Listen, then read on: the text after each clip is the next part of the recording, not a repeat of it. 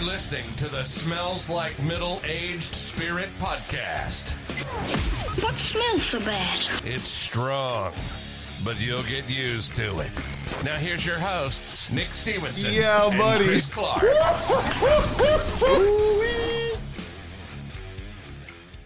Hello, ladies and gentlemen. Good morning, good afternoon, good evening, or good night, whatever time of day it is, wherever you may be listening in the world. Welcome to episode 28 of the Smells Like Middle-Aged Spirit podcast. My name is Nick Stevenson, and I am just one of your gracious and humble hosts, the Hype Gorilla, Christopher Clark, aka the Hype Gorilla, is in the building, and we have a top fan in the building once again. Mrs. Raquel Stewart, has decided to join us today. She's been supporting us, listening, one of our early supporters from the very beginning. From jump. Yeah, Jump. I remember, let's see, episode 2, we were talking about, after the first episode, we had Banquet that night, and she was one of the dozen people who were like, hey, checked out your podcast. It was dope. Like, we really liked it. Yeah. So we appreciate the support, and we're glad you're finally sitting here in the chair. Of course. I'm so excited. What have you been up to during this crazy time we've been living in since 2019? Living this Corona life. Ooh. Yes, the Corona life. Do you have some Coronas to go with that Corona life? No. No. You may find some Dos Equis to go with it. Okay, I like that. I can deal with that. I like the Dos Equis. So when you came on, I wasn't sure what you wanted to do. A lot of people who listen will be like, hey, I want to do Wheel of Spirit, or I want to do, they listen so they know the type of stuff that we do. There was a specific couple of episodes that I think hit home with you, and it was episodes 16 and 17, the interviews we did with Caitlin and with Courtney, because it's two people who got to come on and kind of speak their truth and tell about their experiences. So I think you said at that point that kind of made you decide, you know what, I got a story I want to tell, and it kind of inspired you to do that. So you're here today to do that. And it's not an easy subject to talk about. I was surprised to hear you say you wanted to tell this story and discuss it. And one of the reasons I was surprised because I don't know you very well, and you're a very well put together person. You were team mom for the Tigers. You were, I believe at one point, were you the president of Tigers? Yes. Yes. So, I mean, she's got all her stuff together. And she's one of the people everybody looks up to, and it's hard to, sometimes you forget, like, these are still real life people. They have real life problems. They go through real life stuff. Yeah. So you decided to join us today because you had wanted to tell your story about being sexually abused as a child. Correct. Very difficult discussion to have. And I told you that I had a similar experience that I had gone through, and having that, because of that, I realized the seriousness of it, and I wanted to treat this with the respect that it deserved. So I'll tell you the same thing that we tell everybody when they sit in this chair. Number one, I hope this conversation does not make people uncomfortable. Or if it makes you uncomfortable, it should. But I want you to react to that discomfort in the proper way. I don't want you to turn it off and be like, oh, I can't listen to that. You need to hear these stories. You need to know that they're real. You need to know that they exist. And then ask yourself, what can I do to make sure that stuff like this doesn't happen? Not only just for your kids, but possibly other kids. There are signs that you can tell if something is going on with a kid that it's just not right. So I know that that's one of the reasons that you wanted to tell this story. How many people know about this experience? As of right now, it's I would say a handful, Okay. 5 to 10 people. Of course, my immediate family. Right. It started with my husband. My family knows. And of course, I know that close friends of the family know. Yeah. We don't talk about it. But Yeah. And that was probably a hard thing, is how are people going to look at me Right. once? You just, Of course. they know something that you don't want anybody to know. Exactly. So I wouldn't say too many, but this will definitely be the first time that people within It's gone our public. town. Right. Correct. So Okay.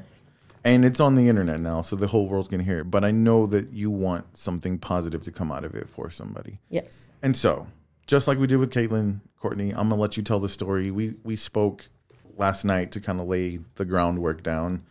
And I'm going to let you tell it. I do have some notes from our discussion. So if there's something that maybe you leave out that I feel like was important, we might go back and check on that.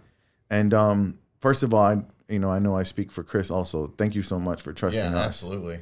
on this platform to be the person to tell this story and trusting us to kind of help you do the work of raising awareness for other people. And like I said, I know it's difficult, but we're gonna end on a positive note because Just like we always do. there's a silver lining on everything. Yep. So I want to go ahead and let you start to the earliest that you remember. I'll let you tell the story. You lay it out, how old you were, where it happened, and what the dynamic was at that time. Okay. So I can clearly remember being around the age of 7, 8 years old. Mm-hmm. There was one morning where I can clear as day remember that morning being asleep on my grandma's couch. I was awake, but I didn't want to be awake. Right. I was just going to lay there and pretend like I was still asleep. Mm-hmm. I heard him ask my grandma to go to this back house. There was, their house, and there was a little back house where his mother lived. And my grandma would go and enjoy coffee with her. And he told her, go, my mom needs something, go enjoy coffee, do your thing. Yeah. And in my head, I'm hearing this and I'm thinking, no, don't go. I don't want to hear her leave because I'm in trouble. Mm-hmm. Right. And even though that's the memory I remember clearly, I do know it had to have happened before for me to already have that fear. Right. Of course, counselors or the people I've met with later on in life said that your mind blocks it out. Mm-hmm. You don't want to remember those. Yeah. But my grandma did leave. I heard the door shut and I heard the footsteps coming into the living room, and I knew what was going to happen. Wow. And so I want to touch on that a little bit more because you clearly have no recollection of anything that happened before this. Correct. But something impacted you emotionally to the point that you knew it was bad news. You knew it was bad news if he left or if she left and you were alone with him. There's a question I want to ask you. I'll let you, because once she left, this is the first time you remember him asking you to do sexual favors for him.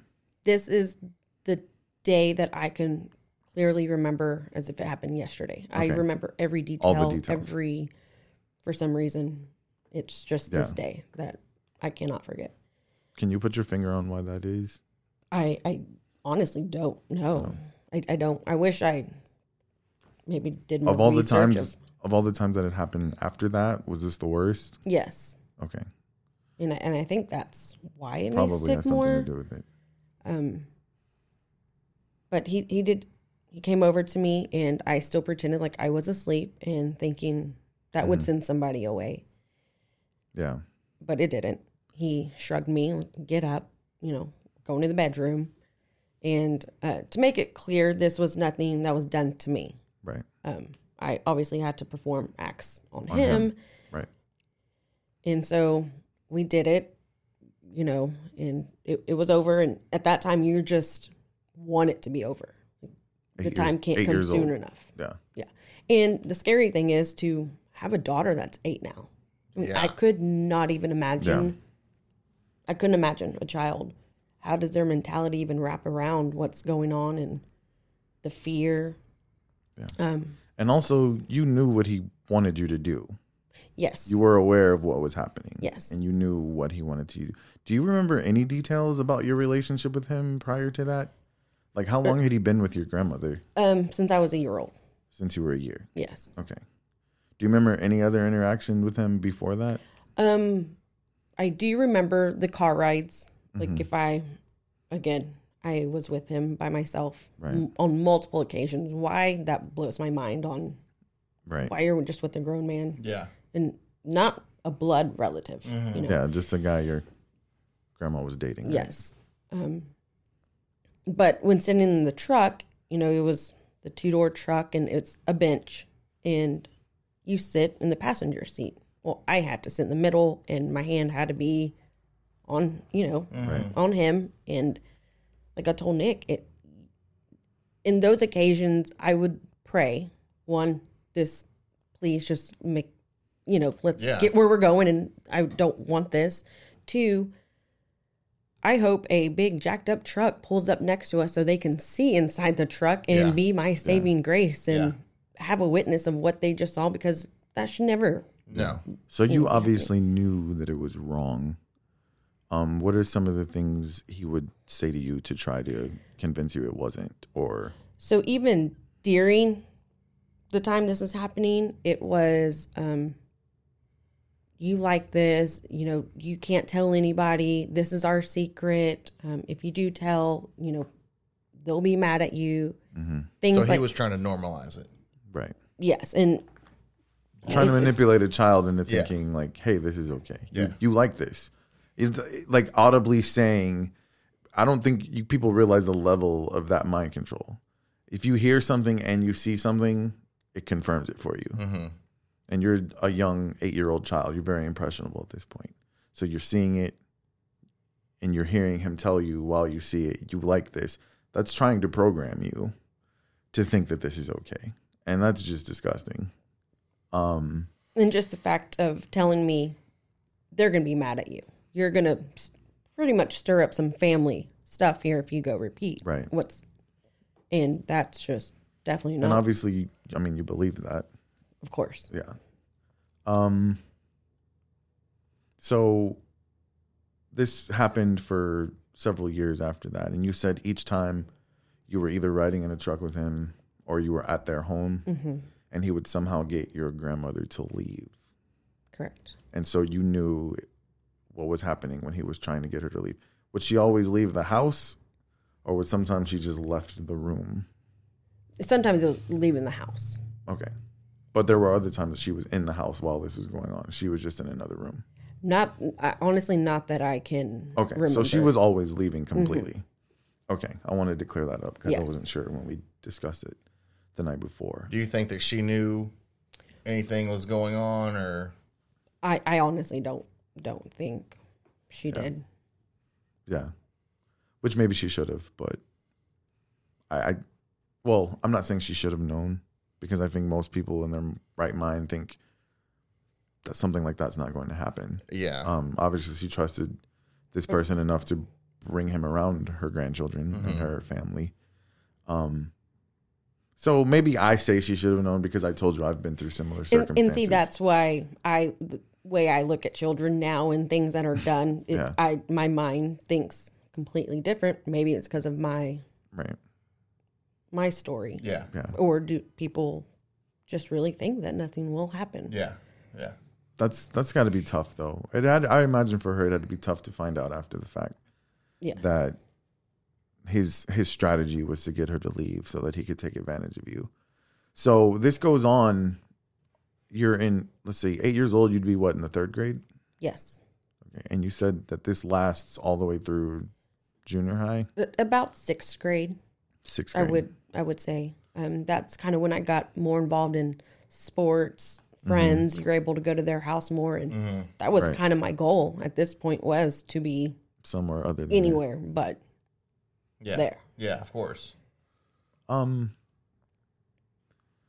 So how did it affect, I mean, when you're in junior high, you have crushes on boys, you like boys. Like, how did it affect your view of sexuality? I mean, obviously, you knew what sexuality was in way more detail than you should know at that age. Looking back now, I didn't know it then. I kind of thought the way boys were, the way they talked, I say boys, maybe being boys at that age. Yeah. It was just normal. Like, that's just what you do. Yeah. Yeah. And now looking back, I'm like, no. Yeah. So if you saw a boy disrespecting a woman, talking about her body or whatever, or saying certain things, that was just normal to you. Mm-hmm. That's what you expected. Man. So you said around the time that it stopped, what was your relationship with him when he's no longer abusing you, but you know that had been going on? And why do you think it suddenly stopped when you got to be in the 6th grade? I think he knew maybe I'd reached an age where the chances of me talking or I was not as vulnerable. You're not going to manipulate and you just were not going to get away with it anymore, Right. is the reason I think he did.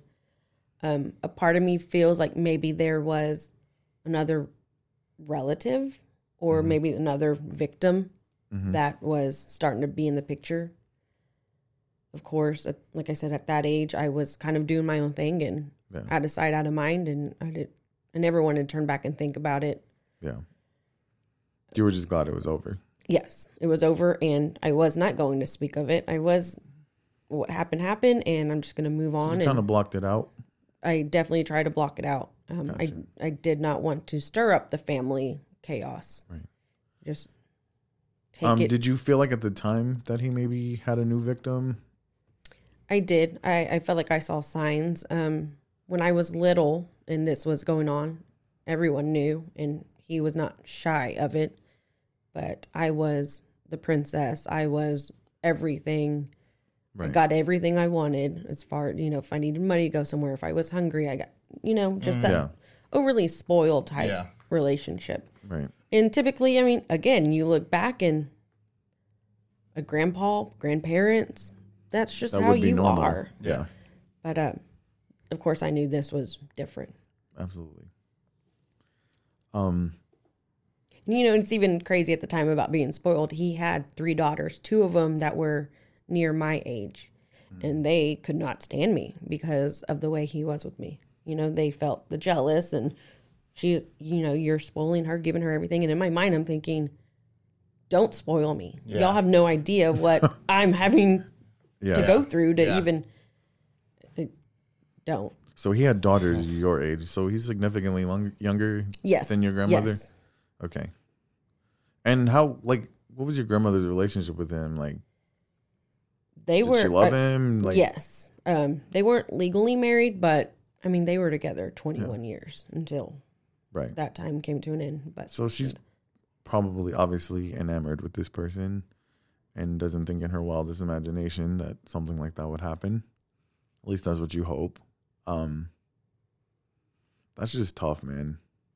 That's tough. I found out that my grandmother's ex-husband, he ended up cheating on her, and we found out he had a bunch of skeletons in the closet. And I have very faint memories, and I don't think anything happened, but he would just do weird stuff. Like, I'm a young kid. I'm probably 3-4 years old, and he would just, grown-ass man, just walk around naked in the house. And, like, I remember seeing him come. I would sleep. It was kind of weird because when I came over, he slept in a separate bedroom than my grandmother. Mm-hmm. They had a spare bedroom he would sleep in. My grandmother would sleep in her bed, and I would lay some pillows out on the floor. Mm-hmm. And I remember him coming into the bedroom that we were in completely naked and being terrified and like trying to pretend I was asleep. And nothing happened that day that I can recall, but it makes me wonder, like, that's weird. That's really weird. And like you said, sometimes you block some stuff out. But this is also a man who was not my biological grandfather. It was a second, maybe third or fourth marriage that my grandmother had had. And it takes a lot of trust to bring just any old person into your house. And it's stuff like that makes some people scared to even do it. But I think about, like you said, you realize stuff later in life. Like, that was kind of odd. And I bet, especially when we get to the point where you get to talk about this, there's probably some people who think back and like, man, that was really weird. And it's so inconceivable for those people. But like I said, now that you've gone through it, it's unfortunately something you have no choice but to think about. But let's see. So it's possible that he's got other victims, but you're just focused on moving forward. So how were your relationships with the opposite sex from that point forward? Obviously, you go through high school, you do end up married at some point, like, did it really affect any of that? At this point, is it even on your mind, or you just... At this point, I had one serious relationship throughout high school, 14 through 18 years old. And you kind of, that relationship ended, it went bad. Yeah.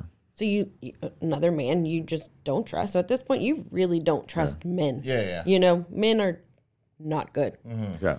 I meet my husband, and he seems to be a great guy. Right. Still, I have a big wall up.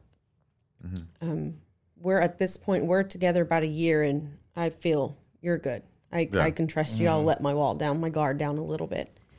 About 6 months into our relationship, I do get pregnant. We have our son, and an incident happened to where, well, let me backtrack. From when the day I had my son, which was in February, and I think I told my husband in October. But throughout those months in between, something just came over me to where this that had happened to me years ago started coming back. Like, I was crying throughout the night. I was having nightmares. I could not get this off my mind. And I'm thinking, why? Why is this coming back to me? And it's because I'm looking at my own child who you just love so much. Yeah. And these kids, they're so innocent. They don't deserve anything. You know, they're just... It's inconceivable. So I really do think that's what triggered it all. Because I go back, and I was a child once. I was innocent, and I got that taken from me. Right. How could somebody go through and take that from a child? So I have bad dreams, and finally my husband's like, what's going on there? You need to tell me. And I kind of don't want to. I kind of fight him on it. And finally, I think it was after 2 hours of like an interrogation, I just broke down crying. And I said, this is what's happened years ago. This is who did it. And like you say, people go back and they're like, and he said, and my husband loves everybody. Yeah. He said, there was always something off about him. I did not like the way he was. I didn't know what it was, but there was something creepy. And this is it. This is answering my gut feeling. Yeah. So Johnny's the first person you told? Yes. Out of anybody? Out of anybody. Out of anyone. I never, there was one occurrence where I almost told my roommate when I was 19, but then you're just worried, how are people going to take it? And so you had one serious boyfriend before getting into, or you had one boyfriend, steady boyfriend. If you don't mind me asking, like, I mean, I know you were young at one point. Like, did you have trouble with intimacy, even not necessarily sexual, but touching, kissing? Like, did that trigger anything in you that... No. No? Okay. No. The reason I ask is because I remember having that briefly for a little while. I can tell you it does happen. Yeah. And it can be the smallest thing. Yeah. Something triggers it. And poor Johnny, and he literally will go to like grab my hand just to hold my hand. But grabbing my hand... Yeah. It could... Don't do that. Sometimes it won't bother me. Sometimes I will not... And it will flip my mood. Yeah. You're like, what happened? What's going on? And I don't want to bring it up again and say, well, kind of traumatized with you grabbing my hand. You're my husband. You should be able to. But that's tough. That happens very frequently. Yeah. That's a lasting impact. That it's not fair. Right. That you should have to do that. So this is after your oldest is born. Correct. And so this is a couple months. He's a couple months old when you tell. Yeah, he's about 8 months old. Okay. And what year is that? 2007. 2007. Okay. So what year did you graduate? 2004. 2004. So 3 years later, you are married to Johnny, or you just meet him? We're dating. Dating. Okay. Yes. At this point, I think we'd been together a year. Okay. Okay. 2 years. Okay. 2 years. Okay. So you got that surprise. We're parents. And I mean, I'll tell people the right people, that changes everything for you when you have a child. Some people keep doing the same stuff they were doing when they were immature, but for the right people, that changes everything. And I can't tell you how many times I thought about what happened to me once my child was born. because like you said, you look at them and they're just so innocent, and like how could somebody do that? And in my instance, a lot of the time, when the early times that I got molested, I was being molested by another child that was maybe a year or two older than me. So obviously this was happening to them. Yeah. And they were just mimicking whatever was happening to them. And then when I got older, it was somebody significantly older than me that was doing it. It was a family member. It was a female, actually. But that, I mean, I always said that it doesn't really affect me because you can't let it. But there's little small things, like you said. Right. Like if I meet a person that kind of reminds me of that person, looks like them, like, I'm sorry, I can't be cool with you. I just can't. Yeah. Like you might be a really nice person, but the way you wore your hair today got me fucked up. So like, no. I agree. So it's tough, man. And it's not fair that anybody would have to go through that. I want to get to, because you're holding on to this. Let's see, you were from 8 years old to age 22. I'm 21. That's a long time. Yeah. And Johnny's the first person you told. That's a really long time to be holding on to that. And you're getting to a point where now it's really affecting you with the night terrors, and it's getting bad. And all this time, obviously, you still have to be around this guy. He's still in a Still part of relationship the with your family. grandmother. Yes. So talk about those interactions. Like, what were they like? Even, was he still nice to you? Like, how would he treat you once you were older? And Yes, he knew you had everything the was secret? still very cordial. He wasn't the extreme nice. I was no longer called princess and Right. handed money and things like that. But it was cordial. It kind of, in my mind, it is what it is. And Were you afraid to let your child be around him? Yes. My child was not necessarily being around him. There was my child not leaving my side Yeah. with you Right. in the same. No, that's definitely not going to happen. Yep. Okay. And that's kind of what, when I did tell Johnny, I did ask him, do not tell anybody. I'm not ready. Yeah, that's got to be up to you.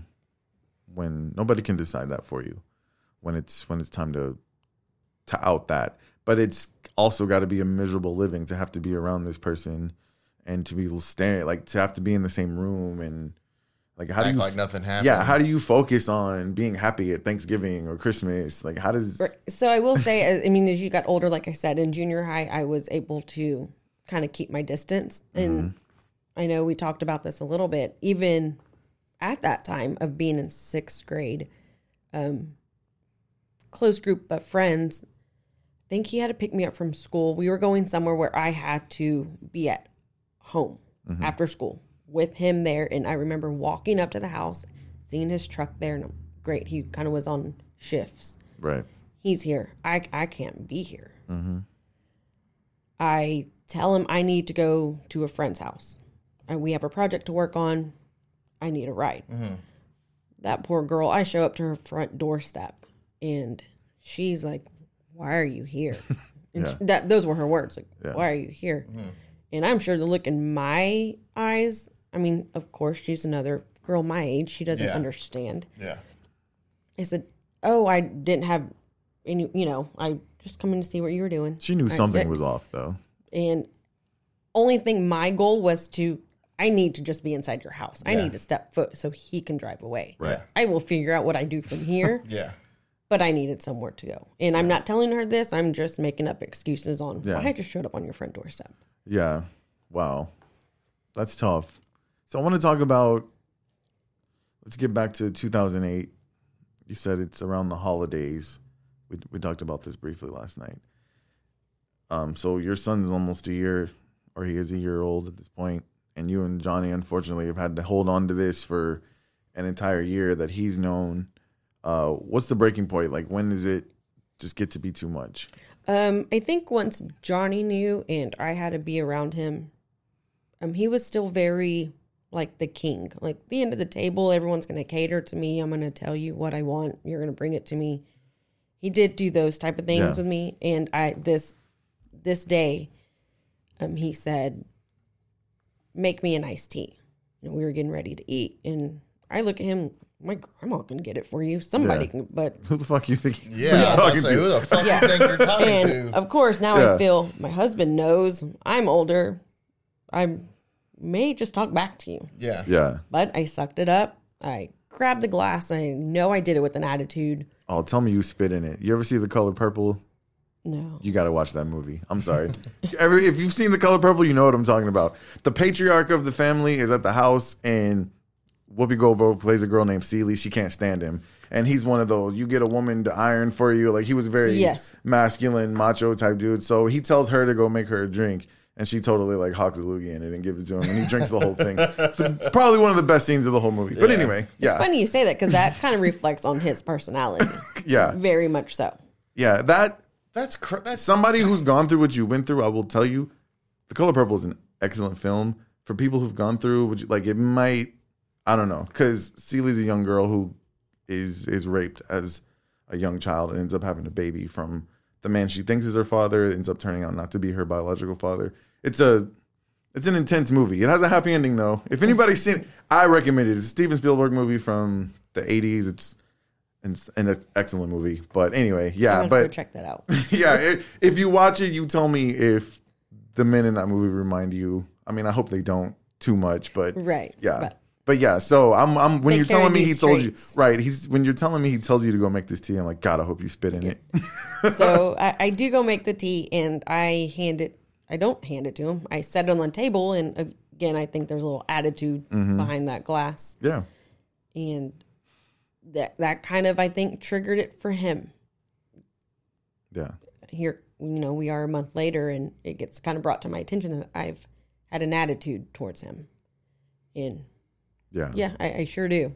He brought that up, or somebody else did. He did. The He brought nerve on this up. him He- to do So that. he had the fucking nerve. He had the balls. Bitch. That Bitch, was like, I'm- very shocking. Trying to hold my composure throughout the story because, Yeah, it's tough. dude, I just, like I would, We have girls. yes, And you have a girl. And whether it's a girl or boy, you have children children in general. in general. And it's just, but the nerve on this dude, Get me a To- fucking guy. 15 years later, to be bossing you around, like, oh.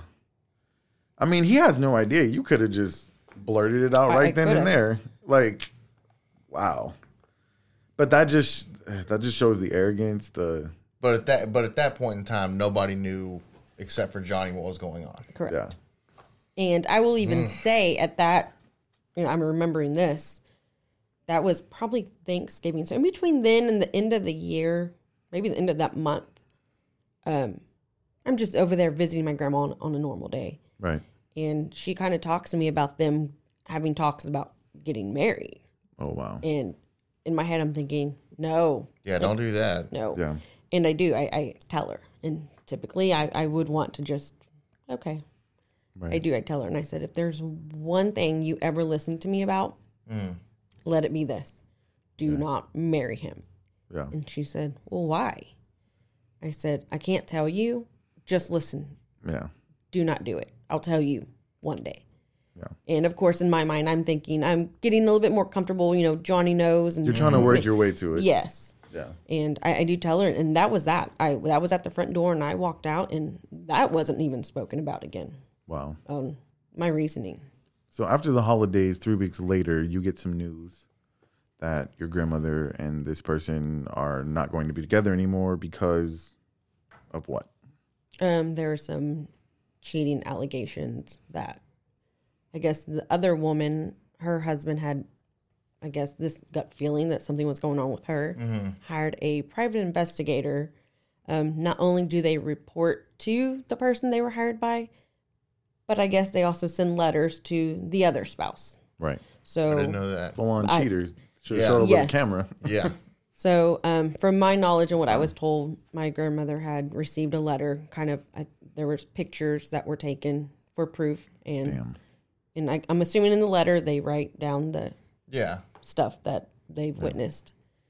So she kind of calls him out on it. She has her proof, and my mom comes over to the house and tells me this has happened, and he's living somewhere else, and they're going to be separating.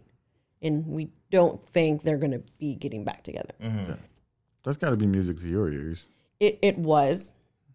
And then she follows up with this statement of, oh, and by the way, he's mentioned to Grandma that you've had an attitude lately. And again, Johnny and my mom This are... is your mother This is telling my- you this. yes. Okay. They're sitting down in our formal dining room, and I'm kind of just leaned up against the door frame. And when she says that, I kind of turn around on the door frame to now where I'm in the hallway. And Johnny says, and I start crying. I'm crying because this is the moment I can't take it no more. Right. Yeah. And Johnny says, and of course I had told him, do not say anything when he did find out. This was his moment Yeah. to kind of call me out on it and say, I can't do this anymore, you know? Yeah. It's time. Yes. And he says, you can't do this anymore. You need to tell her. And in my head, I'm crying, but in my head, I'm like, I could kill you right now. Yeah. For just Yeah. calling me out. Yeah. But I'm glad he did. Yeah, you needed that nudge. I did. You may not have ever got to that point. Yes. You never know. So, but I feel like at that moment, my mom knew. She did not question what was going through That my was head. a weird question for her to bring up after the fact of saying they broke up also. I mentioned that to you last night when we talked. Like, that's a weird sequence of events. Like, he's cheating, they're breaking up. Oh, by the way, you've had an attitude with him. I don't know if you've had this conversation with your mother or not, but it seems like she kind of knew something might have been off about the situation. Yeah, maybe. And then I was also reflecting back on what we had talked about. I thought maybe the conversation she had recently had with my grandma, finding out their situation. My grandma had brought this up because, again, this is all within weeks. And maybe that was the one time she had spoken with my grandma and it was brought up. And this is the first time I'm seeing her since that conversation. Or maybe she wondered if you had any suspicion about him having an affair or anything like that, because that probably would have made you have attitude towards him as well. I don't know. There's so much speculation. I can't tell you what to do. I hope you and your mother maybe get to have that conversation one day, if it comes to that. Because I know that you told me last night that unfortunately what's come with this whole situation is you have had some resentment towards the adults who were in your life at that time for just not being more aware. And as much as we've talked about maybe you can understand why they wouldn't, the fact of the matter is that they were the adults and you were the child. And as a parent, it's your job to protect your children no matter what. So that's got to be difficult. But I mean, once that's out there and you've told your mom, like, how does that feel? Like, now somebody who's been there the whole time knows. How do you feel? It feels like the weight was just lifted off. That I've told my mom, who you're supposed to be able to talk to about all of this, and Right. it was that moment that I will never forget. That I'm free, and my mom is going to take care of this. So you said she didn't really have a there was- reaction. Go ahead. There was no questions asked. Like, she believed everything and everything was... Yeah. So when Johnny said, you can't do this anymore, you need to tell her, and my mom came over, she hugged me so tight, and she said, did he ever do anything to you? And I am crying to the point where I can't talk. Yeah. But I remember my head being in her shoulders, and I just shook my head yes. At that point, I also want to clear it up with her that he was not doing anything to me. As bad as all of it is, Yeah, you've I been feel through like- that before. Yeah. I don't even know how to explain that because it is all bad. Yes. Yeah. But I feel it could be a If lot. there's, Yes. if you want to try to find a silver lining, like That's it. your innocence was taken, but not Yeah. Correct. completely, I Yes. guess. So yeah, So I tell her yes, and immediately, I mean, she's on the phone with my stepdad. They're separated at the time, but he raised me, and they got separated early on. But I'm still in contact with him. right. She calls him because that's who we call, and she was crying, of course, telling him, this has happened, and this is kind of where it all starts. The adults are like, we always thought something was off. We always thought those hugs were weird type deal. Yeah. But at this point, you're just trying to. They were all trying to get my mom to calm down because she's ready to go hurt someone. Yeah. And my mom will do it. Right. Yeah. Like that's one thing I can say sitting in a position. Like if I was to ever hear something of that being done to my child, the dude would never see his day in court. Because I mean, even off allegations, as crazy as that says, like, or as crazy as that sounds, just the thought of that happening to one of my children, You'd lose it. dude. All rationality would go out the window. Yeah. So we did. I mean, I had my mom losing it, my stepdad losing it, family members wanting to lose it. And at this time, I'm still having to keep my composure because I have to talk them out of doing anything that they will regret. Like, I can't lose you. Like, it's been this long. Let me take care of it. And that will be through. Exactly. They got to understand, like, I went through this. I'm the one it happened to. And if I'm not about to go kill this person, like, we need to all calm down. Like, I know you're angry. I know you're hurt, but imagine how I feel. Let's get justice the way that we're supposed to get it. That's how I had to kind of lay it out. Because if somebody as much as you would feel that way, Chris, you go kill this dude. Now you're going to prison. You know, maybe not for life, but you're definitely going to prison. And you're not a part of your kid's life anyway. And then who knows what happens to them moving forward. Like, you say all rationale would go out the window. You wouldn't be thinking about that. Yeah. But in a situation like that, like, you have to, as angry as you feel, like, you could make a decision that would impact your children even worse. I don't want to say even worse, but just continue to negatively impact them. And in that moment, what you hope, number one, is that your kids never go through that. Of course. You never want them to go through that. And you do everything you possibly can so that they don't. But if that is to happen to them, they are going to need you to be there. And if you do something that causes you not to be there, it's an unthinkable situation. And when you tell your family, like, I understand the anger, but it's crazy. I told you this last night. You're the victim, but it's felt like you're just still trying to protect everybody else. Like, you're trying to hold it together. And I commend you for that so much. Yeah, that's incredible. Like, because it happened to you. Like, and we said before, your life could have went so many different ways. You could have fallen into drugs. You could have fallen into alcoholism or acting out. You know, there's a lot of young women and men, unfortunately, who, when that stuff happens to them, they start to act out sexually because they just have this completely unhealthy view of intimacy and sexuality. And it's tough. And you successfully navigated through that. And I'm sure at that point, once you got that lifted off your shoulders, you're like, now I want to see this through to the right conclusion. Yes. And that can't happen if everybody flies off the handle. So now that everybody knows, now everybody's going to have to be careful about how to confront this person about this. Because you told me he had a little bit of stature in the community. If you want to talk more about that. Yes. So even growing up, teenage years, he worked for the city, not this city, but he worked within a city, and he continuously would get promoted throughout the law enforcement side. Right. And it would kill me because I'm thinking, I don't want anything good to happen for you. I could care less if you kept bringing good news to the family. Right. But it continuously happened. He ended up being a fire marshal for the city. And I still don't understand kind of where that's at, but I understand it's another promotion he was getting. Right. So I'm like, here we go again. And that's kind of where he was when this kind of broke loose. He was a fire marshal. Yes. Okay. So he's got some stature, and he's got it in the law enforcement community. Yes. And he had worked, prior to that, he was kind of a jailer and a dispatch. So when you're affiliated, I guess, in all of those job titles, you all know each other.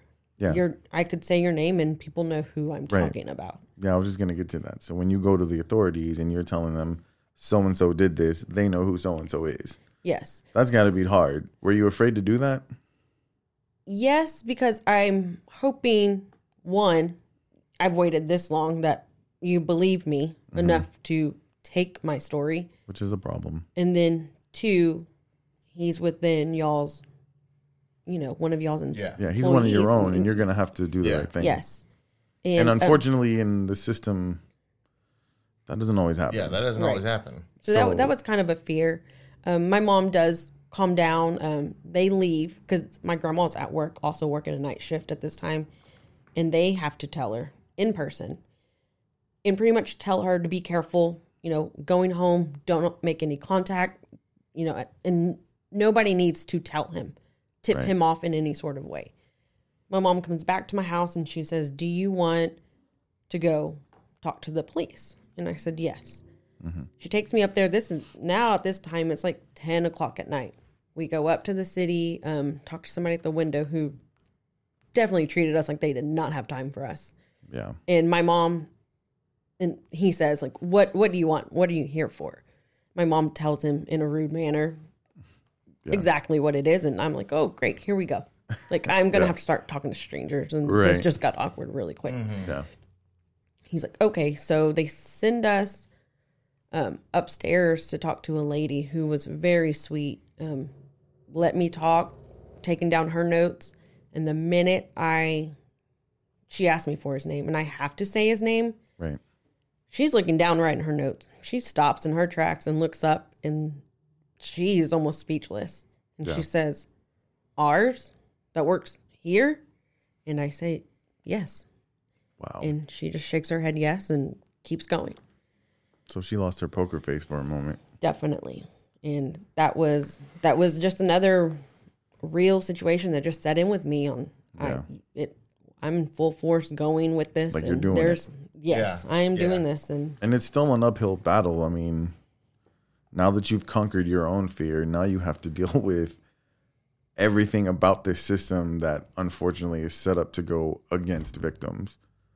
You said you were worried about them believing you. That's a problem. So many times victims come forward, and I think our natural thought process is, it's skepticism.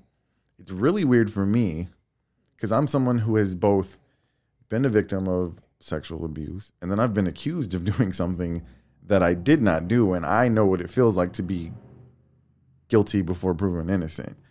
And that's something that never leaves you. So it's a real conflict with me. I just feel like you should take anything that somebody says seriously until otherwise proven. But at the same time, if there's a balance, don't treat the other person as if they're guilty just because of an accusation. It's a very fine line you have to walk. But I think there's too many victims who just don't get believed and it gets swept under the rug. And there was so much danger of that happening because he was within their community. So that had to be nerve-wracking for you. But you do get some law enforcement on your side. I think you told me that somebody who ended up working the case, the family knew. Yes. Okay. And we don't want to mention his name because we don't want to get him in trouble. Right. But and that was actually how I got upstairs to talk to this lady because the guy downstairs at the window did not care to help at all. My stepdad made the phone call and he called, I guess, the lady upstairs or someone who came down and got us. And otherwise, so he was well plugged in also. Oh, very well. Okay. Yes. All right. So now they know.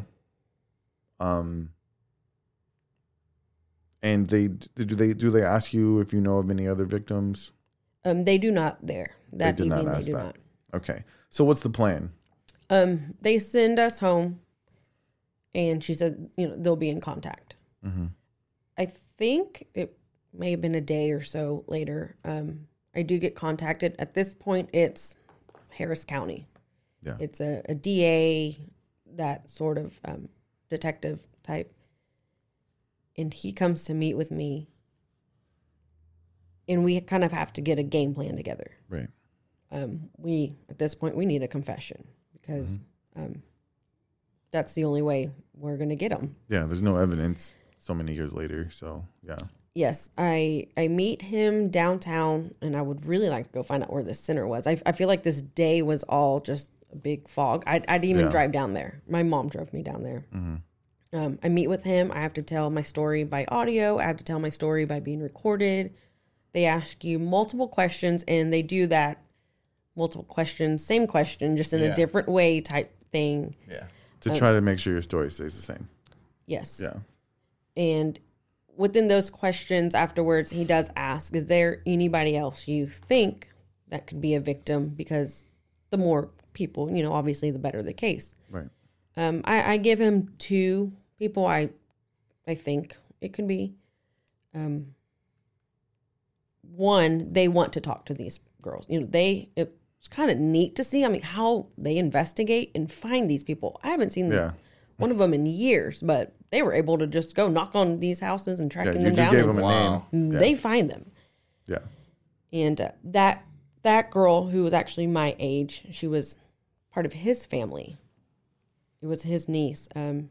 She tells him she doesn't remember. Right. She doesn't know. Come to find out, a little bit later, her reasoning for that was her mom said, we cannot turn him in. He helps pay our bills. Oh, damn. So, Wow. Whether that's true or not, it's very believable. I mean, I wouldn't doubt it for one second if that's how that kind of went down. Damn. It stinks because I would have loved the support. And for that girl, honestly, I could imagine if she's still holding justice it for her. Yes. Right. I couldn't imagine still having to live with that. The other one, she was still young at the time, and they do talk to her parents, and they say, we want to meet with her. We want to talk to her, because they have their ways of talking to kids and asking certain questions without just being blunt about it. And of course, you're going to scare somebody by asking them a direct question. Exactly. Unfortunately, the parents and the dad Declined. kind of took it amongst himself to go ask the daughter. And I think it was more of that rage and you better hope my daughter says no type thing, because he probably would have done something he would have regretted. Right. So in the manner he did ask, the answer from her was no. Yeah. Whether that one's true or not, Yeah. I don't know. And if it is, I hope one day she's able to talk about it, or at least just because I know the feeling of getting it off of your shoulders and what it does for you. Yeah. So and for like I that said, reason, not everybody successfully navigates that. There's no telling. There's a lot of horror and bad stories with bad, not happy endings that come from that. So there's no corroborating witnesses. There's no other testimonies. So now you got to get a confession. So at that point, yes, he's like, you are by yourself. We have to get a confession. Here's my idea. And his idea is to get him on the phone through a phone call and have him confess in something we don't know what we're going to say. How do you call somebody? Yeah. And that sounds like one of those things that like you hope you can do, but the odds of them being like, yep, I did that, are so slim to none, at least for most people. It's like throwing something at the wall. Especially and seeing somebody if it who's sticks. affiliated with law enforcement. Right. You would think there's a red flag somewhere for Yeah. them. Yeah. Yes. Like So at this point, you're throwing spaghetti on the wall and seeing how many noodles stick. Yes. But And- you agree to do it. Yes, I do. I'm willing to do anything I have to, because I want to prove, I want him to go down for what he did. But now all the people you've confronted and told this story to now you got to talk about this to the man who did it to you. Yes. That's difficult. Yes. But were you ready? I thought I was, Yeah. which I was. The detective meets us at a house, and we kind of go in the bedroom, and he said, I don't know how we're going to do this. This is how we're going to do it. And something just goes off in my head. Like, you better find a way to figure this out. Yeah. You just have to go into like this character mode and make it happen. And I look at this detective and I said, this is what I'm going to do. And he said, sounds like you got it. I'm like, I have to. Yeah. I have to make this happen. Yeah. So we do. I call him. He answers. And just the sound of his voice, it's something that I thought there for a minute I would never have to hear again. Never have to deal with him again. Yeah. And you just have to stay strong, because you just want to freak out. Yeah. Of course. And so I can't imagine. the story I have to I came up with was, this is me and I give him, they used to call me Nikki. My middle name is Nicole. So I tell him, it's Nikki. I kind of wanted to talk to you about something. And he automatically goes to, what happened with me and your grandma that had nothing to do with you. It's not true. And I'm kind of like, why would you even think I'm calling you about that? I don't care. Like, that's probably the best thing that's happened. Yeah. And so I said, no. That was your first clue that he was dumb, though. Yeah, for real. True. Thinking back now, I'll let you continue, but that was your first clue that he was not a very bright guy. I said, no. I said, I need to talk to you about what you used to do to me when I was little. And kind of went silent. And he says, let me pull over. I'm driving. And I can hear I don't know if we the mentioned, panic. but you're recording this conversation. Yes, this is being recorded for The this detective to be is yes. here. Okay. Yeah, it's something that was attached to a phone. Right. I almost feel like they even had to use a landline phone. Old school. It was all had to be. Mission Impossible. Yeah, their equipment's pretty. They have it. Yeah. So I tell him. So he tells me he needs to pull over. I can hear the panic in his voice immediately, and my heart starts to race. Like, here goes nothing. Yeah. Here I go. And he says, first he says, I'm so sorry. What used to happen. I'm so sorry, and he confesses. Yeah. From jump. Immediately confesses. Wow.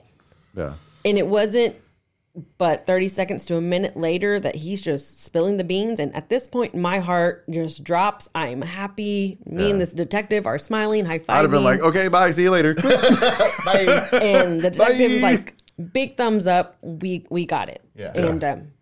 And then he flips and he says, wait, hold on. You do remember, though, that you used to ask me to do this. You enjoyed it and kind of just went. Oh, dude, no. He had to have known. And I'm looking like, how dare you? Yeah. How dare Yeah. you First of say all, and accuse me? if he realized in that moment that he was possibly being recorded, did he honestly think that would have helped? That would help his case and be like, Fucking idiot. yeah. Oh my God. and I did tell him, I said, I've been seeing a counselor.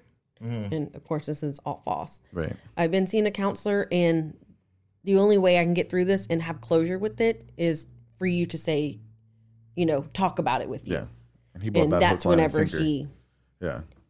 he gave me that closure for sure. Wow. So you got him. I I'd have did. hung up and be like, gotcha, bitch. Once we But- did, the detective was very happy. Yeah. I opened the door and I just start bawling, crying. Yeah. Because it's still just all real. Like everything I've lived through is just still Yeah. happening, and it's coming. I can feel the closure of it. Truly. I remember just hugging my mom and crying, and all I said was, I told you I wasn't lying. Nobody had Yeah. ever thought I was lying, Yeah. but it's like, Yeah, you're finally y'all vindicated. hear the truth from him. Yeah. Yeah. And so it was kind of a weird celebration type day Yeah. because I felt, our case was, You have a recorded confession Yes. that this happened. So, yeah, I can imagine the emotion going through that. And so you have your confession.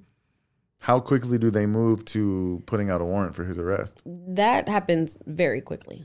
Yeah. I would say within a day or two, they're already looking for him. They actually try to get a setup happening to where he's arriving somewhere and they're going to arrest him. He does find out, and he does go put like a non-arrest bond out on himself, where I was trying to explain to Nick. I don't know exactly what it is, but Yeah, I I don't know know how they work either. you kind of go to a bail bondsman and you pay for your bond, and you kind of get like processed through the system, but you're not going to sit in jail and wait for the whole. You're bonded out as soon as you're booked. Yeah. Basically, they book That's how you, I they put you in a understand it. holding tank, and then you're gone. Yes. That is the most ridiculous shit I think I've ever heard in my life. Yeah. But, I mean, Yeah, I hear you. So, So he does that, and he doesn't even know that, or maybe he has a feeling that the police have been tipped off. First of all, I want to say kudos to all of the law enforcement. Nobody went to him and be like, hey, by the way, Yeah. so-and-so came in here and told us this happened. You might want to lawyer up. Like, nobody told him anything. right. And if they did, then he's just really dumb. But I mean, in order to get that confession, he has to have no idea what's going on. Correct. And the fact that he works in that community and the people who needed to keep it hush hush kept it hush hush and did their job. I say, bravo to them. So he does this no jail bond. So he technically kind of gets arrested, but doesn't get arrested. And then now it goes to trying to get him indicted. And so he is indicted for now.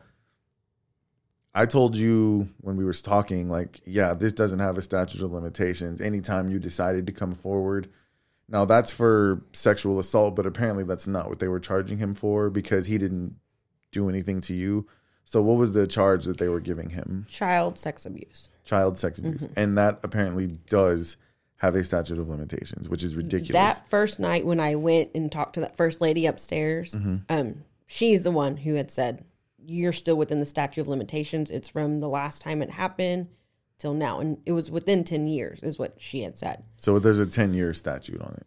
That's ridiculous. That is ridiculous. Yes. And I was just barely right in there. Yeah. So. Yeah, you just, wow. Yes. Okay. Let me let me take a deep breath real quick. Okay. So he's indicted and you're facing the possibility of having to tell this story all over again, but this time in front of a 12-person jury and a judge and your whole family there. But you have this confession, so you have to feel pretty confident. So I imagine you had split feelings on that. Like, I want to get him, but I mean, I've been on the stand and I wasn't having to tell something that sensitive. Like, what was your thought process? Like, what was the best case scenario for you that this was going to go to? I can say the first time I think I was tested on if this is really what I want to do.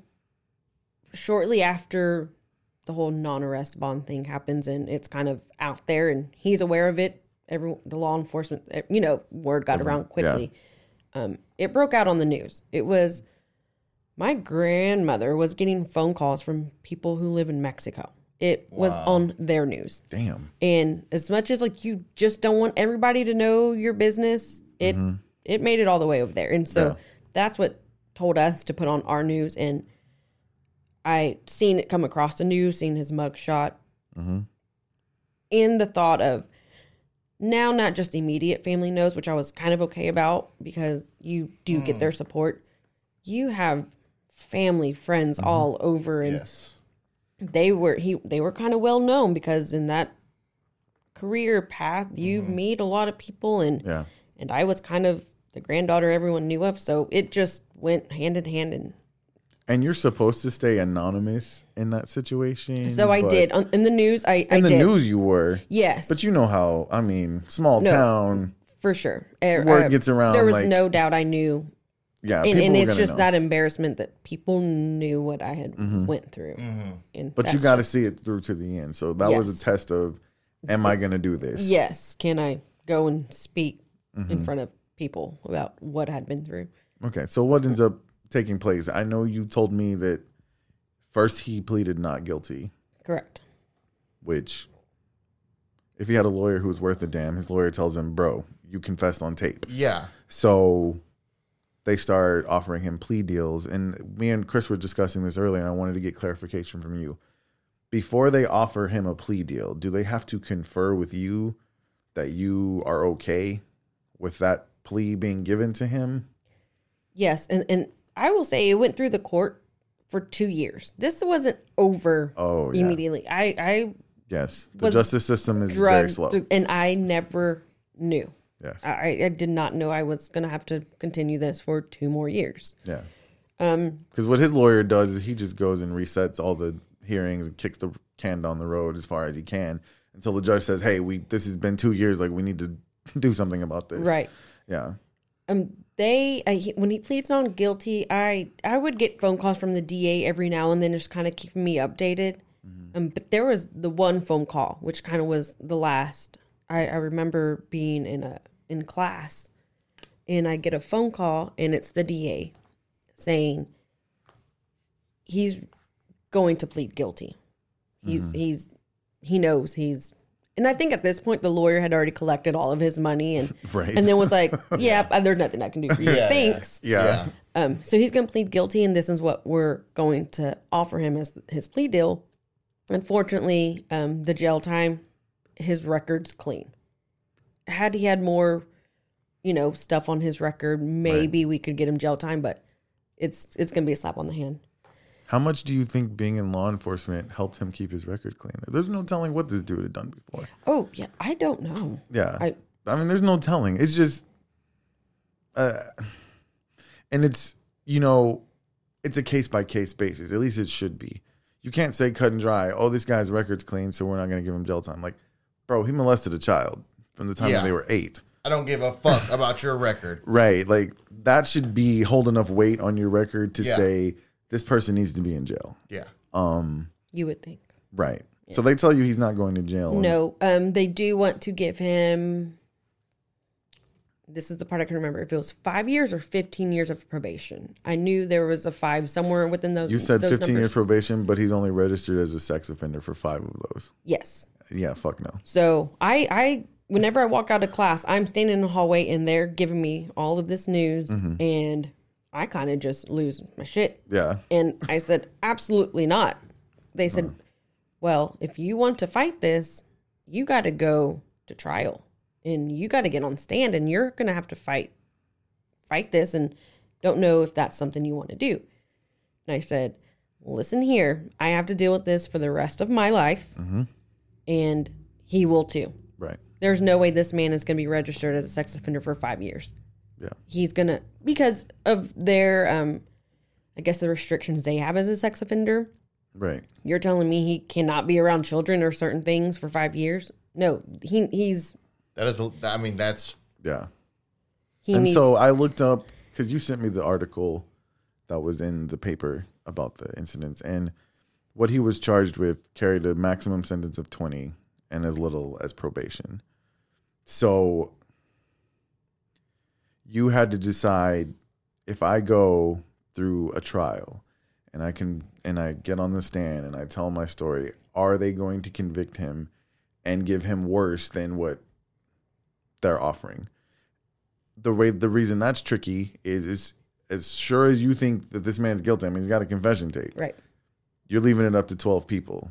There's no telling what could happen. Right. Maybe he gets off. And then then your family's going to be really pissed. Yeah. Then dude's so probably I hadn't getting even, hurt. at that point, I hadn't even thought about that. I'm taking this trial and he will get punished. Yeah. But when I do tell her I want him registered as a sex offender for life and live through the hell he deserves to, she said, okay, we will go, I guess they counter it and say, this is what she wants. And this is, if you want to plead guilty, this is what you're going to have to take. Right. And I got a phone call back saying he agreed. He will take So he that agreed to deal. probation and Probation registered for life. Okay. Did you have an opportunity to say, no, I want to go to trial? No. I think I...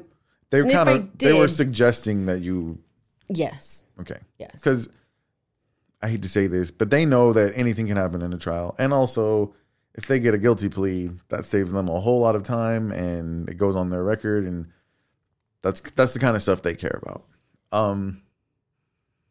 That's tough because the reason I wanted, because me and Chris were talking about this plea deal, and we are like, that plea deal is crap. Like, this dude belongs under the jail. And I said, I think that Raquel had an opportunity to say, no, I don't want him to get a plea. Like, let's take this. I didn't know if that was the case or not. So And we wanted to I'm ask sure you. I maybe Because- could have, Right. but they were maybe kind They of want to pushing make sure his- the victim is getting justice, but they also want to make sure the person doesn't get away with it. Right. So that's unfortunately how the system works. So he doesn't go to jail. No. He's on probation, which, he could end up in jail if he violates that probation. Do you know how long the probation was? I honestly think it was 5 years. Really? Mm-hmm. Wow. 5 years And probation. my grandma had a dream. She said this dream was as real as it gets, and he did something to mess up and provoke that probation, and he'd be in jail. He would be in jail. And so at that point, I'm like, great, but it never happened. Yeah. So this man walks the streets today. Today.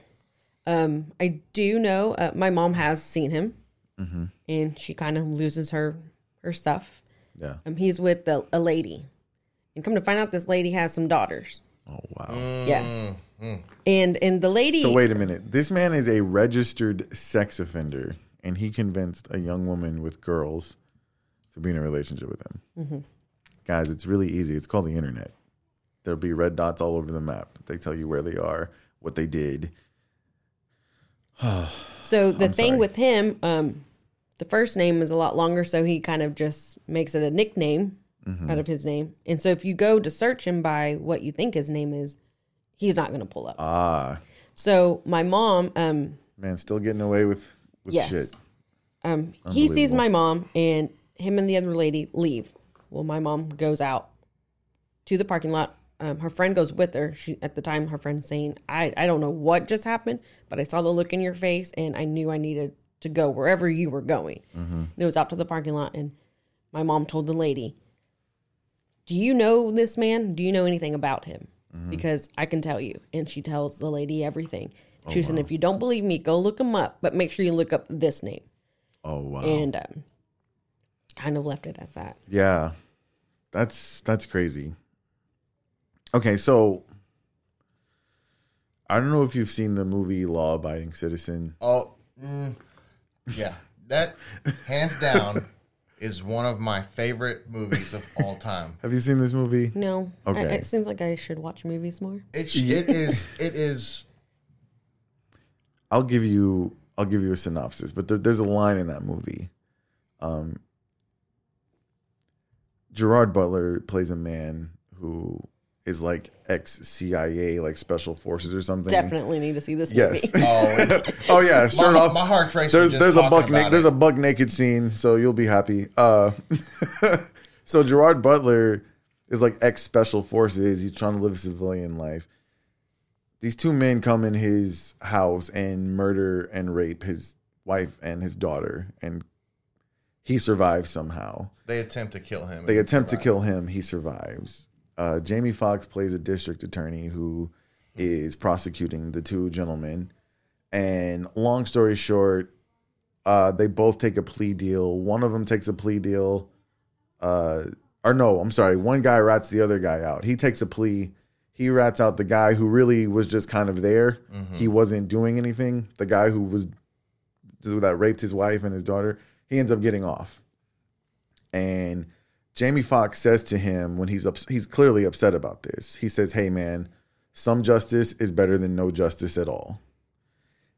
Clearly, he does not agree with that. In this movie, if you watch, like, he goes and he takes matters into his own hands. It is like the term "fucking epic" doesn't even describe it. Yeah, like the dude. he takes matters into his own hands.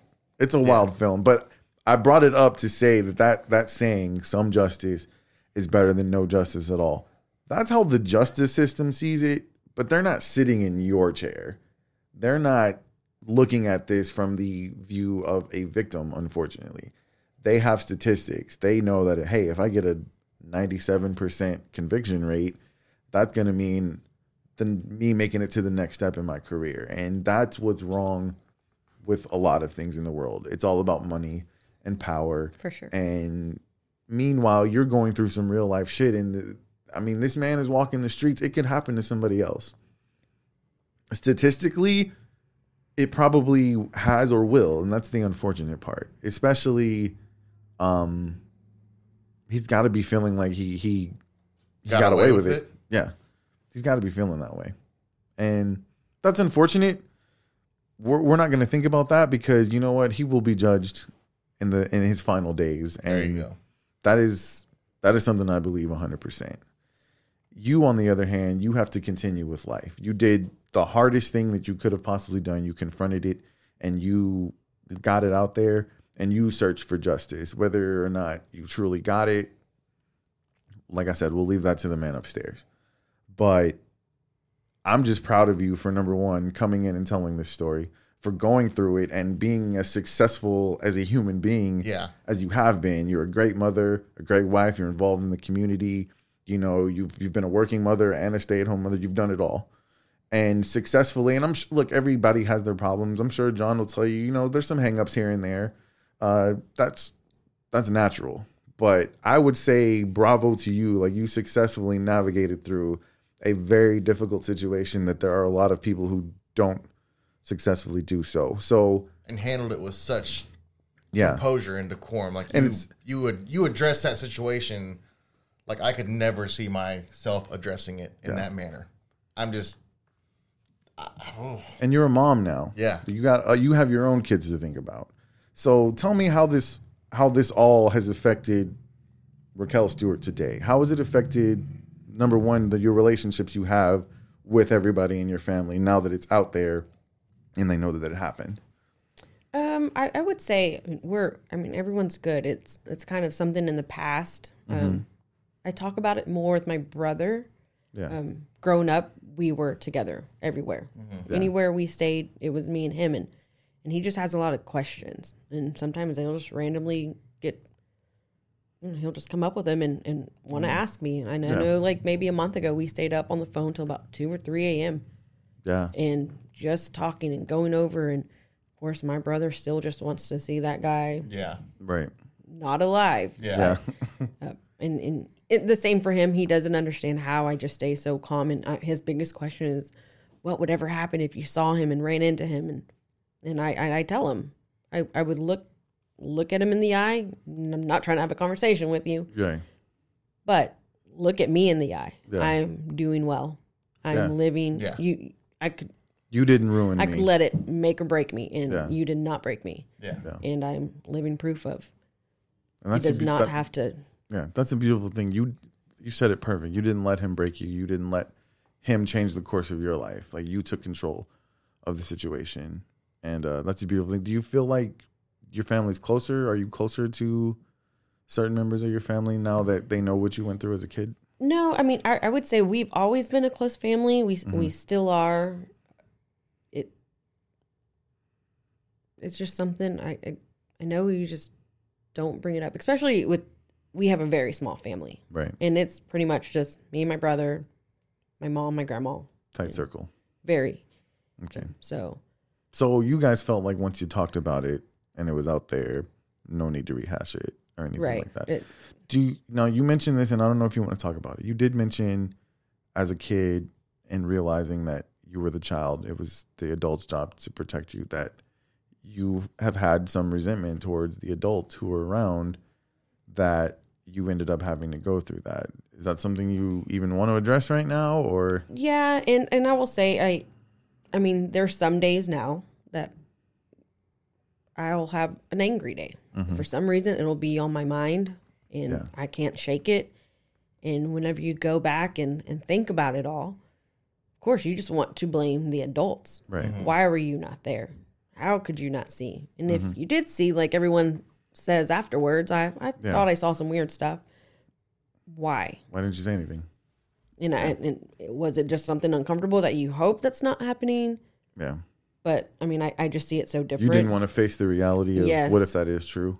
And a part of me, I mean, I want to understand, but being in my shoes, there's just no excuse. Is it a conversation you said it happens sporadically, so you're not constantly mad about it. No. Is it a conversation that you even think should happen, or are you at this point just let it go? I mean, I'm sure I'm the type just to let it go. It is what it is. There's sometimes my mom and I will talk, and without kind of bringing up this situation, she will apologize just for being kind of a mom who was out a lot. Not paying attention. Yes. Not close. Not close by. Her mind was somewhere else. Yeah. And okay. Look, at the end of the day, you're the most important person. If you're good, then everybody else can live with the decisions they made. You didn't have any choices in this situation.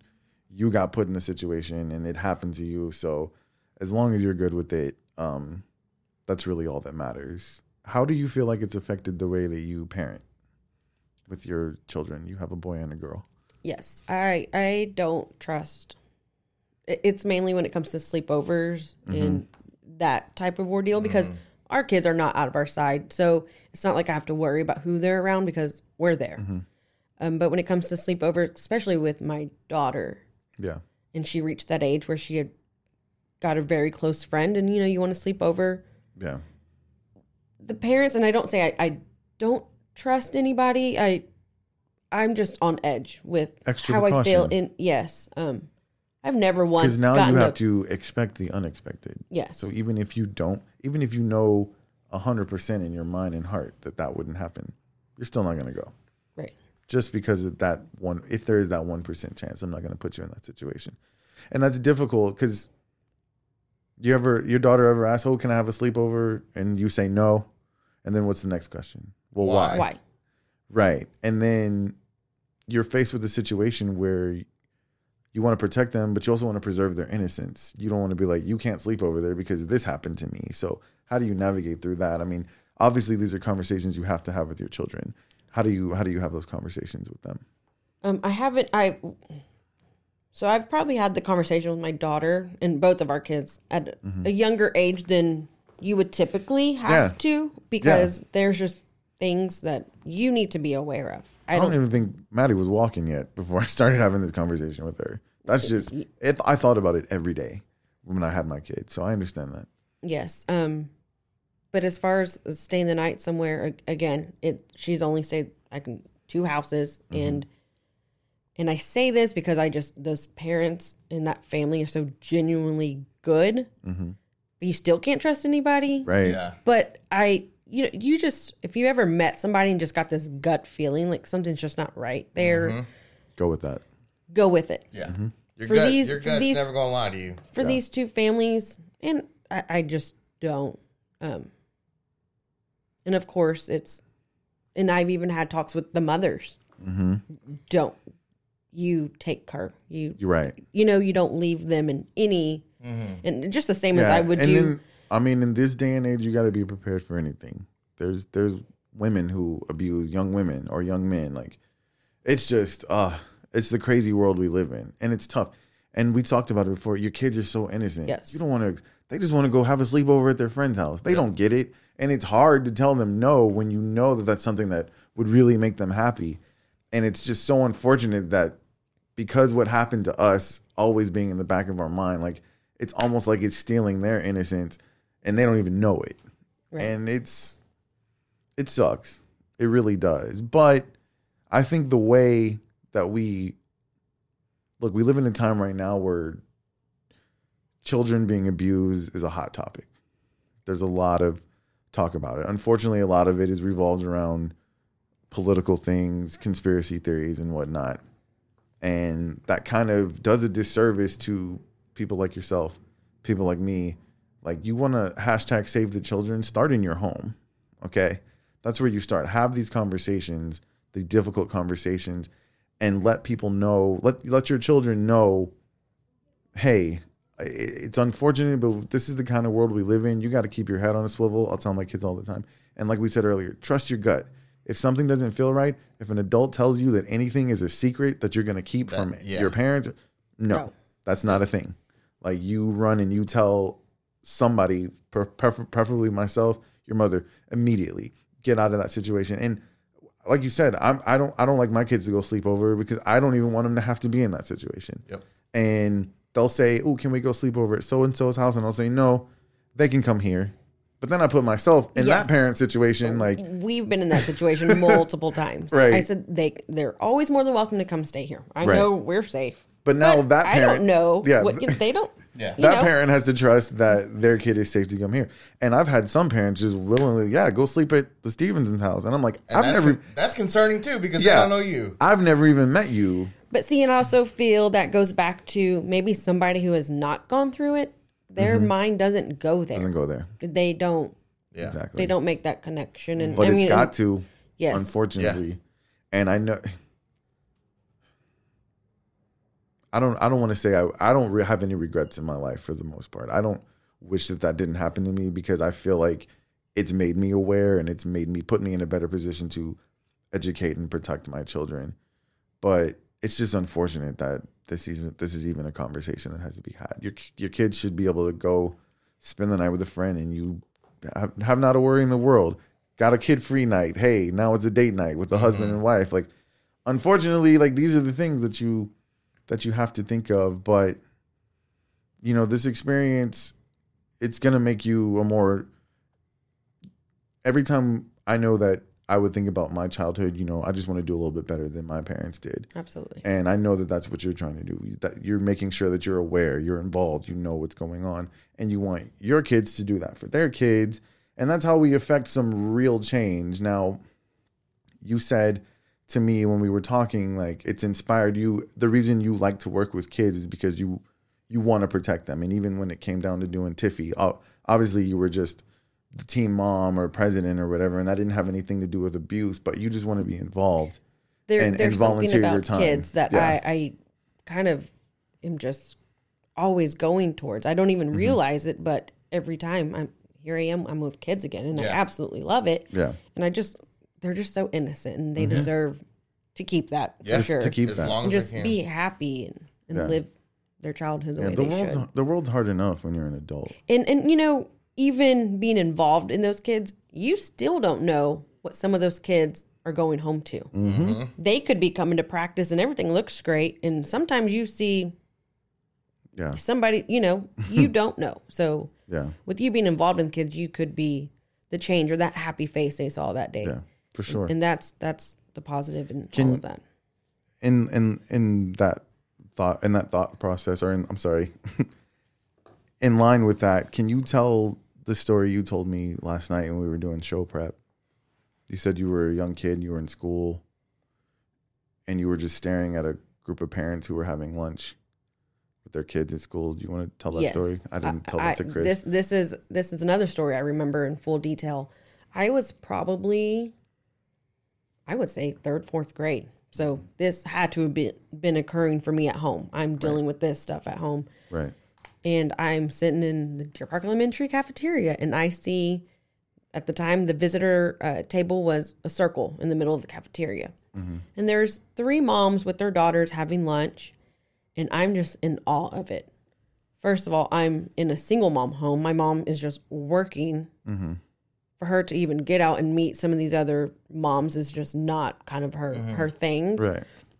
So I'm just staring back like, that just looks like so much fun. Eating lunch with your friends, and then your moms are friends, and that's kind of neat. Yeah. How do they even coordinate that? How do they know each other? Yeah. And they just all look so happy, and I didn't realize maybe I was just staring too hard and trying to figure all this out. Like that looks like a nice little life. Yeah.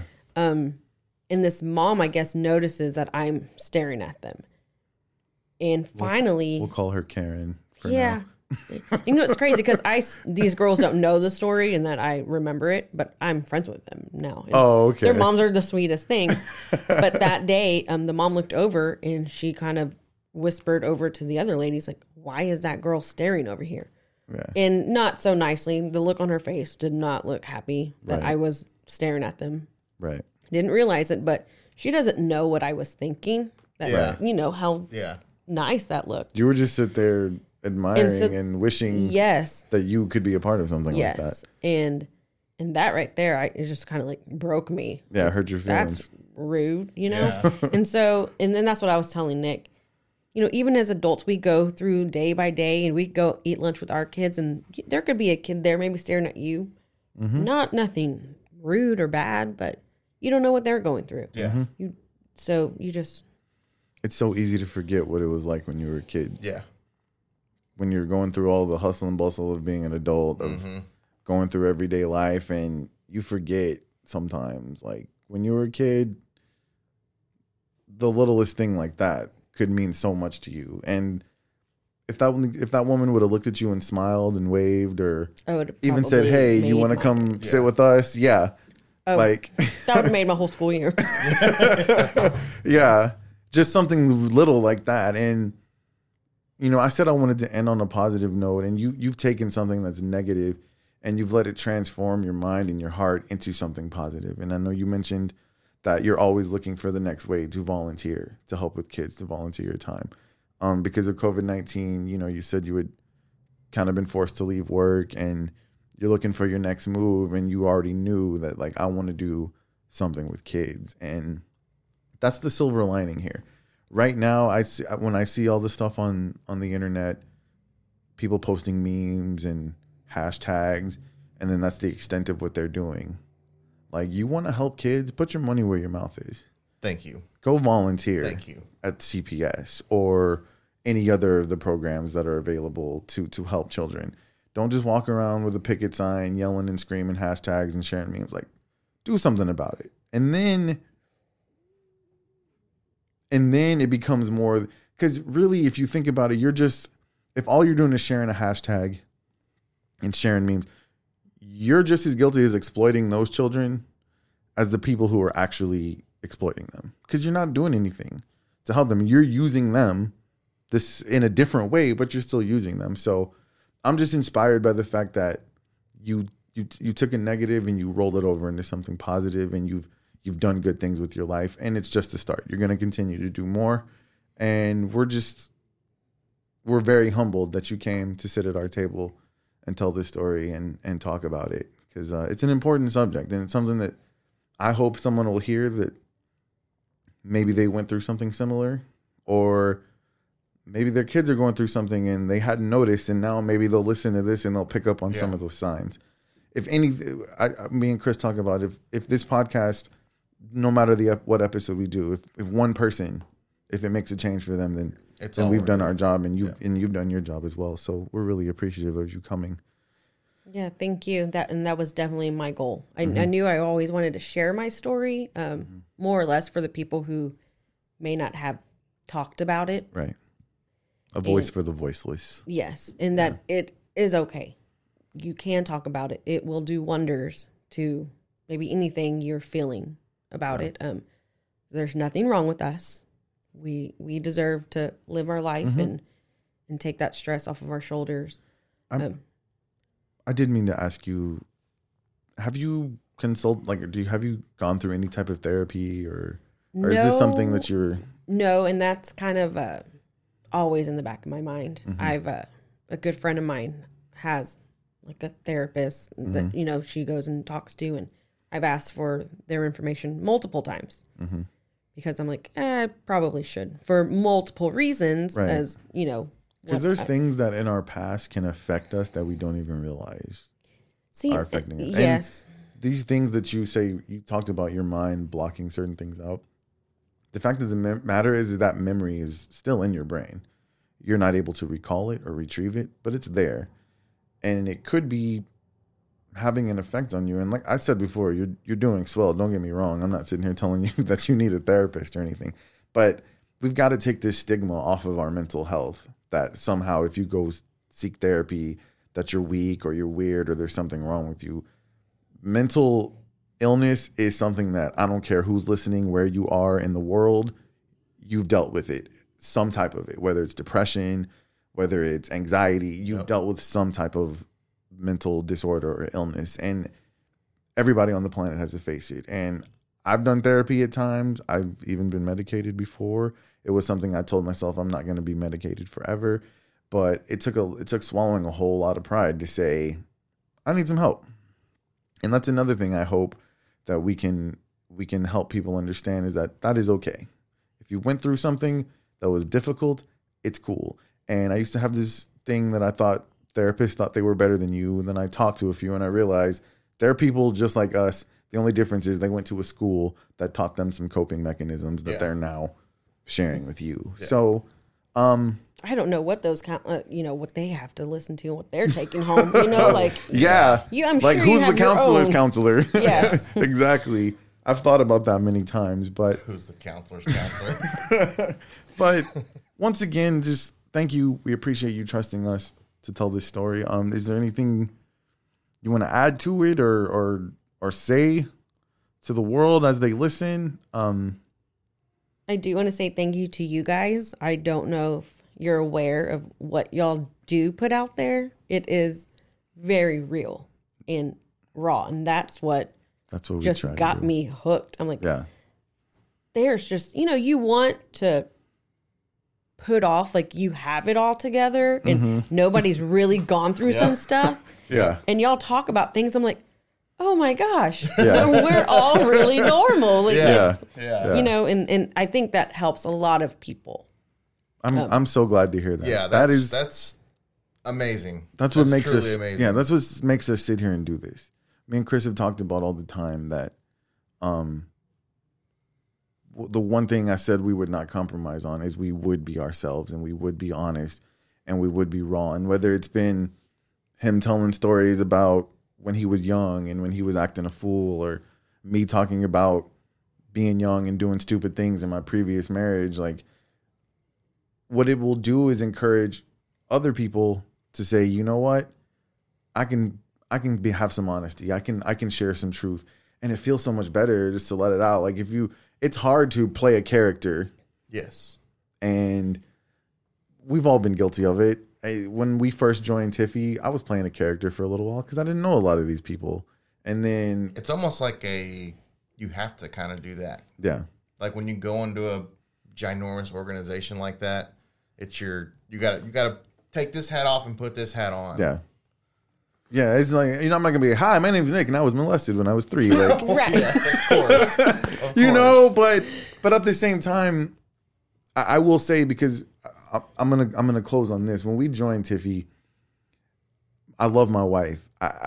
Because of the trust issues that I had growing up and the stuff that I've been through, I've always kept my circle extremely strong. My circle extremely small. Excuse me. I love my wife because she wanted to embrace everybody, and I saw parents who the only thing we had in common is that our kids played on the same football team. You've never been to my house. We've never had a real conversation. We've never talked about the real life stuff, but they're like all hugging each other. Oh, I love you so much. And like, I would see my wife tell somebody that I have no idea who the fuck this person is. We know nothing about them, what they do. Oh, I love you. And I'm like, how can you tell somebody you love them? Like, Yeah. before I tell somebody I love you, we're going to go through some real life shit together. Okay? Like, you're going to have seen me ass out before I'm going to tell you I love you, and we go through stuff like that. And honestly, I think I took that a little too far. I had to soften up a little bit. I remember wishing, like, I cannot wait to get out of this fucking organization. I cannot wait to be done with Tiffy. And then the last time we were a part of it was Maddie's banquet, and I got so fucking emotional I couldn't even give my speech. Like, I was telling the parents, like, I know you think you don't want to be here, but it's over quick. Yeah. It's over quick. And talk about the perfect place to see kids just being kids, man. Tiffy was it. When it was about the kids, it was one of the best things I've ever been a part of. Unfortunately, sometimes when adults get involved and they make it about themselves, It can ruin it all. Yeah. yeah, for sure. But I'm thankful that we were there, because that's how we met you. And I consider you a friend. I consider you in our circle.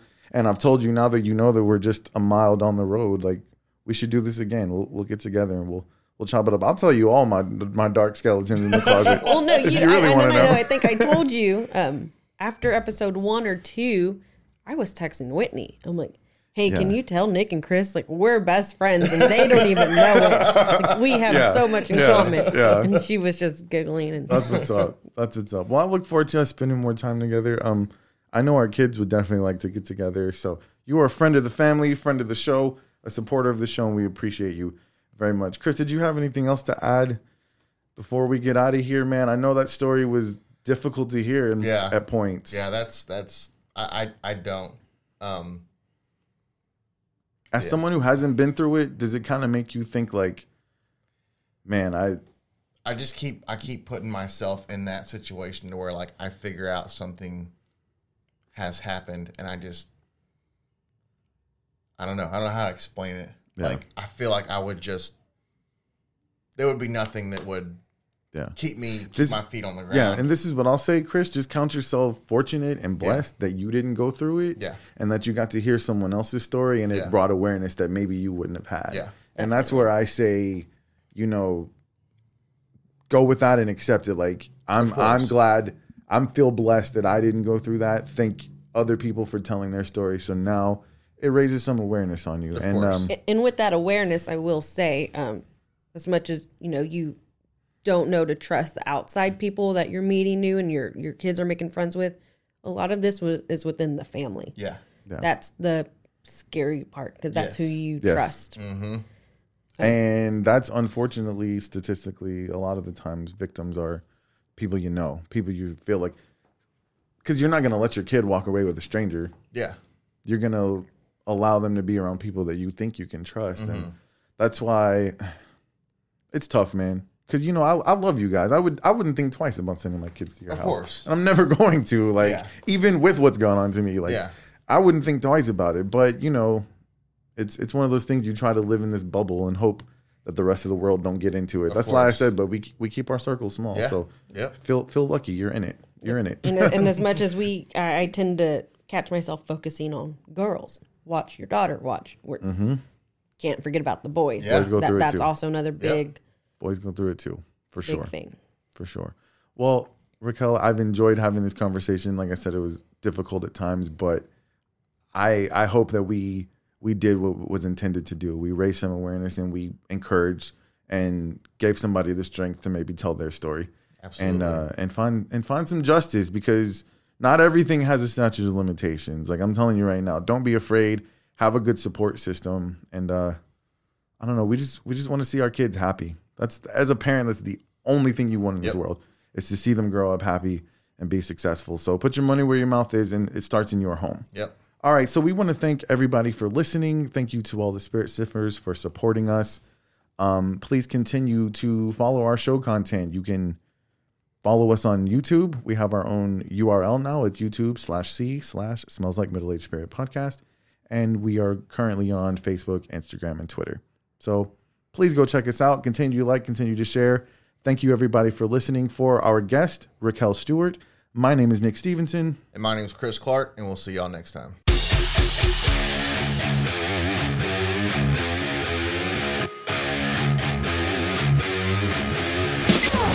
You've been listening to the Smells Like Middle-Aged Spirit podcast with Nick and Chris. For more show content, follow us on Facebook, Instagram, and Twitter.